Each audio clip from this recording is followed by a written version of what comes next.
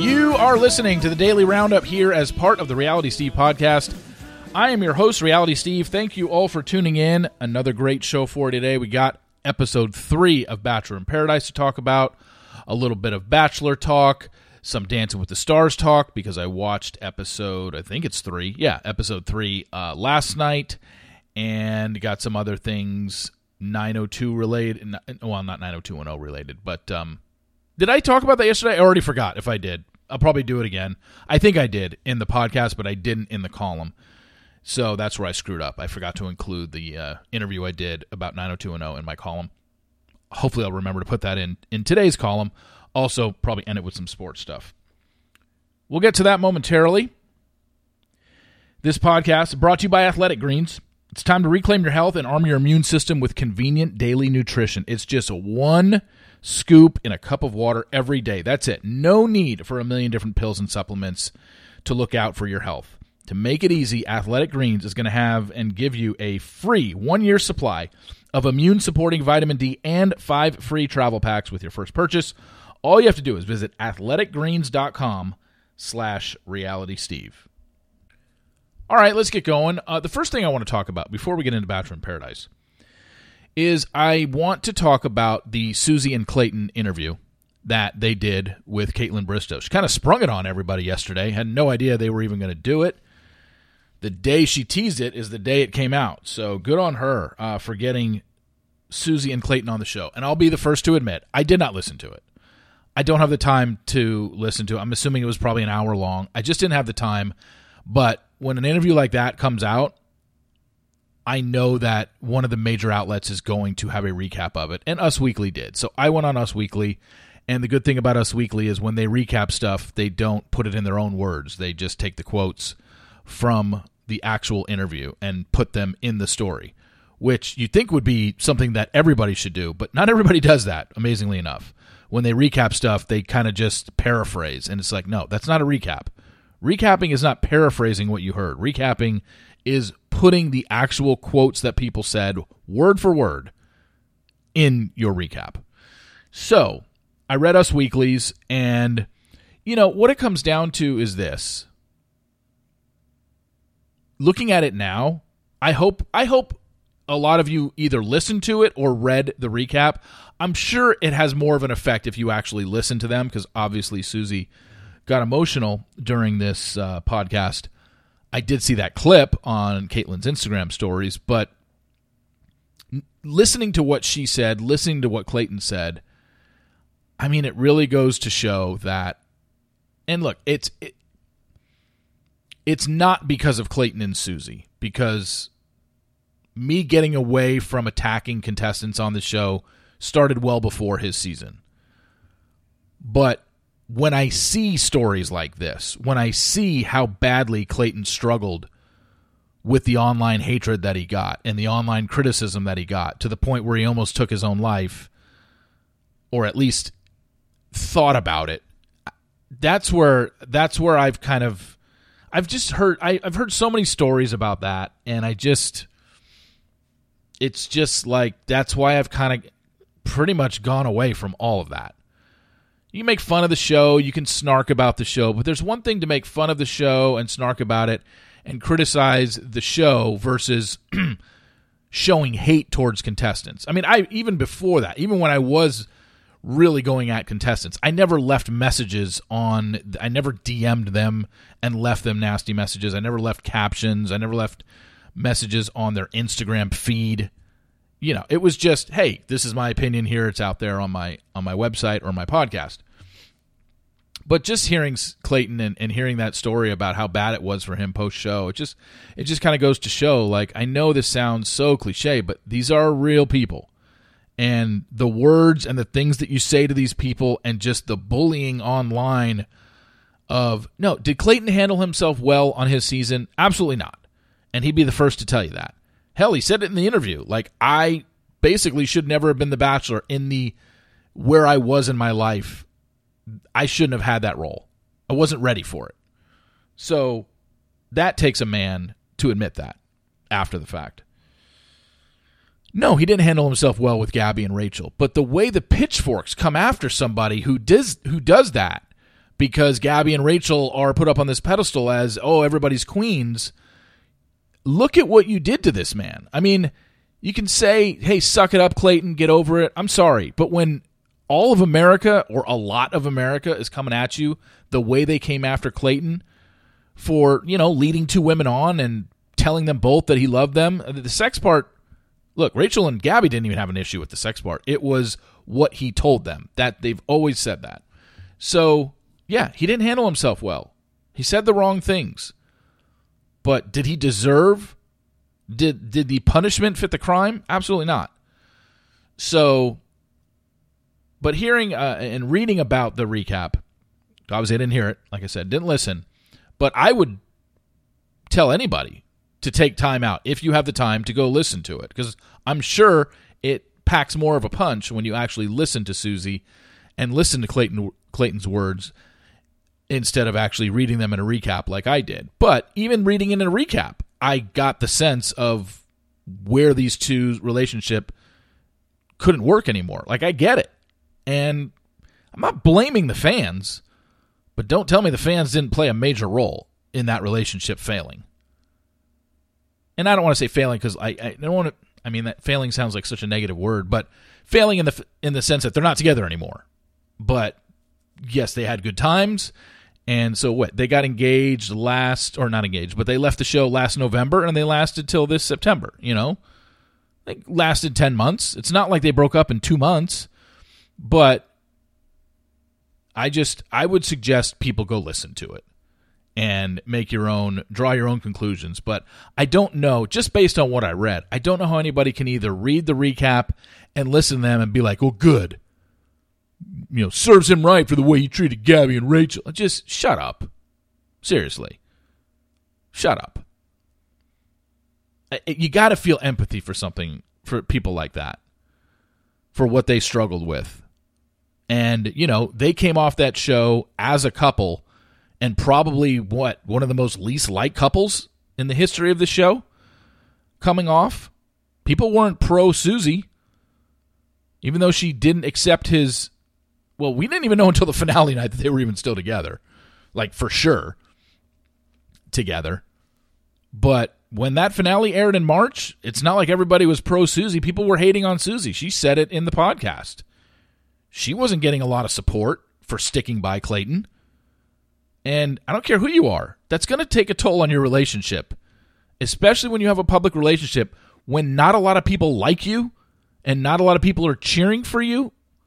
Even though everybody has their fans, and they certainly had their fans that they were, way more people, I don't want to say more people, but there were a lot of naysayers out there that were just like, good God, Clayton and Susie, we don't care. Let's get to Rachel and Gabby's season. And then the same shit happens at the end of their season, shitting on Rachel. So that's what I mean. The hypocritical fan base is hilarious sometimes.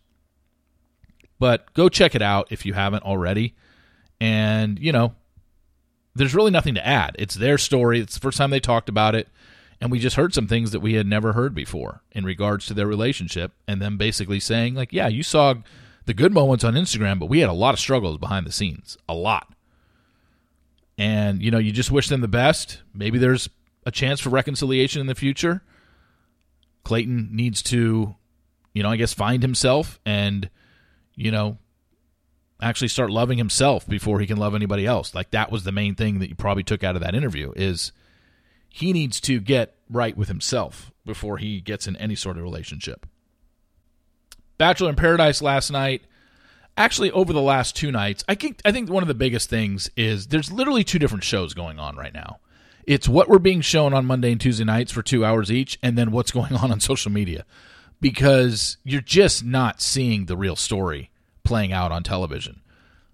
Biggest example was probably the Justin and Kira Twitter beef. Justin tweeted out yesterday, LMFAO, Kira was at Stagecoach. This whole story is news to me. Anything for some screen time, though, I guess. Sigh. Immediately, pictures were posted of Stagecoach with Kira and Justin in the picture. No, they weren't next to each other, but Kira responded to that particular tweet of Justin's with, "You okay, bro? We had several short conversations while there. Get some glasses and a better attitude." Justin replied, "I'm sorry. I truly don't think we spoke all weekend. Just odd to speak on and embellish someone's whereabouts and actions so authoritatively that you don't know. And then Kira replied to that, we definitely spoke, and I was in the 5-person group with Sally all weekend, so I know what I saw. Don't really understand why you're coming at me, but it's all good. So, I mean, this is what I mean. Who knows? Spoke, yes, it seems like they spoke, but clearly Justin doesn't have any memory of it. And I don't know why he just doesn't admit to that and just take the L on this. When there's pictures of them in the same group, clearly he hung out with, the other narrative was the Justin Sally stuff at Stagecoach, that they were all over each other. I mean, that, from everything that I've been told, and that wasn't true. Justin and Sally were not all over each other. He showed the most interest in her, from what I was told, but all over each other means, to me, more of a sexual thing. And the way it was been described by gossip mongers on TikTok was more towards a physical aspect, which absolutely 100% did not happen. He was interested in her at Stagecoach.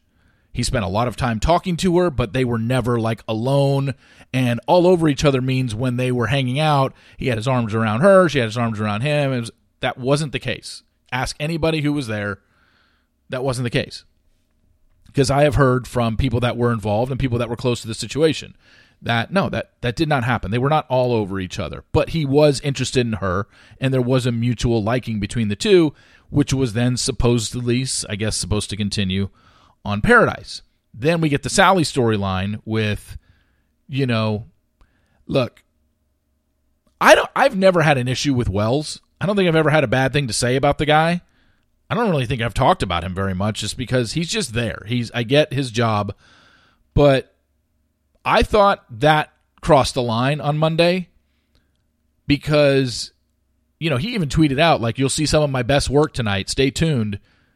It's like, wait, you're promoting this? Your best work, which was basically a complete bully job against one of the contestants? Because that's what it was. He straight bullied. He participated in a skit that basically threw Sally under the bus. And I said on Twitter, and I said yesterday in the daily podcast that the daily roundup, that I was going to shed some more light on this issue. I'm going to wait now because we're going to see Sally appear on the show on Monday. We saw that in the previews at the end of the episode last night. She's going to show up on the show. I want to see exactly what is shown versus what I know went down behind the scenes. I can tell you that reenactment skit that they did with Wells, there were parts of it that were true. Like, they didn't make the whole thing up. However, every major part that you thought, oh my God, Sally's crazy, it was either a lie or completely exaggerated. And I will get into that next week. But I want to see the episode air first because I want to see exactly how Sally appears on television and exactly what is said. And then I can share with you what I know behind the scenes about what happened in terms of getting her on the show, the suitcase, all that stuff. So I promise you I'll have that for you probably next Tuesday because I need to watch Monday's episode because that looks to be the one that she's going to show up on. Also, I do find it interesting that a lot of the players, I say players because I get this from Game of Roses, but a lot of the contestants are speaking out against the show in regards to the Sally situation. And I just find that very, very interesting because you're really not allowed to. And I mean, if you read some of the tweets from Genevieve, from Jill, from Marlena, who's not even on this season, if you've read those tweets, they've circulated all around. You've seen them on probably the Instagram pages and whatnot, or anybody who recaps the tweets of the night. They're all in there. You've probably seen them by now. But essentially, I mean, if you can read between the lines, put it this way, if you can't read between the lines, I will help you out here. These women are basically said, production told us to do this. And we did. Period. They just can't say that in a tweet. So that's why they say things like, do you really think someone would bring a waffle iron to a beach? I mean, there's no other way to read that tweet other than, yeah, that wasn't real. It wasn't. It wasn't even Sally's real suitcase.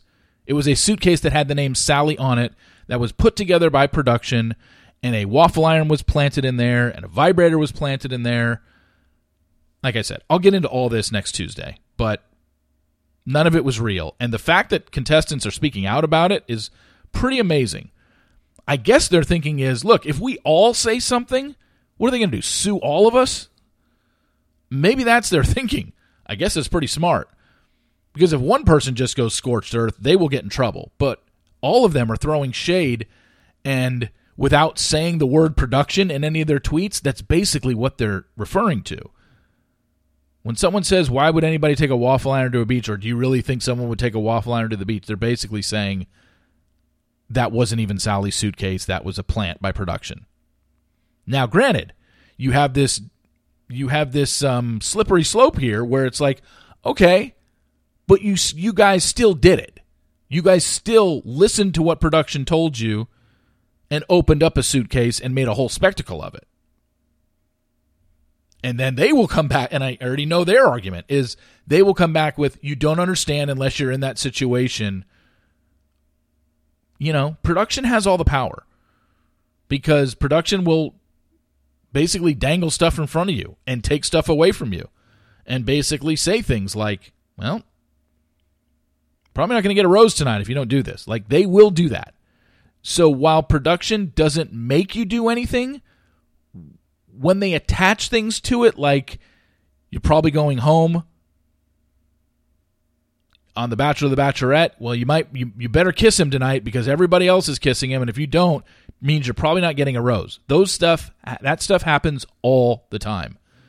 So you wonder why these people freak out and have meltdowns or whatever, because they can never talk about the production side of it. They can't break that fourth wall of what's really going on behind the scenes. That's where you get people like myself, people like Dave, people like Game of Roses. We will tell you this stuff. The Bachelor-affiliated podcasts, whose hosts get direct deposits into their accounts that are sent to them directly from the show, do you think they're going to fill you in on that stuff? No, they can't. Again, I'm not telling anybody to not listen to anything they don't want to listen to.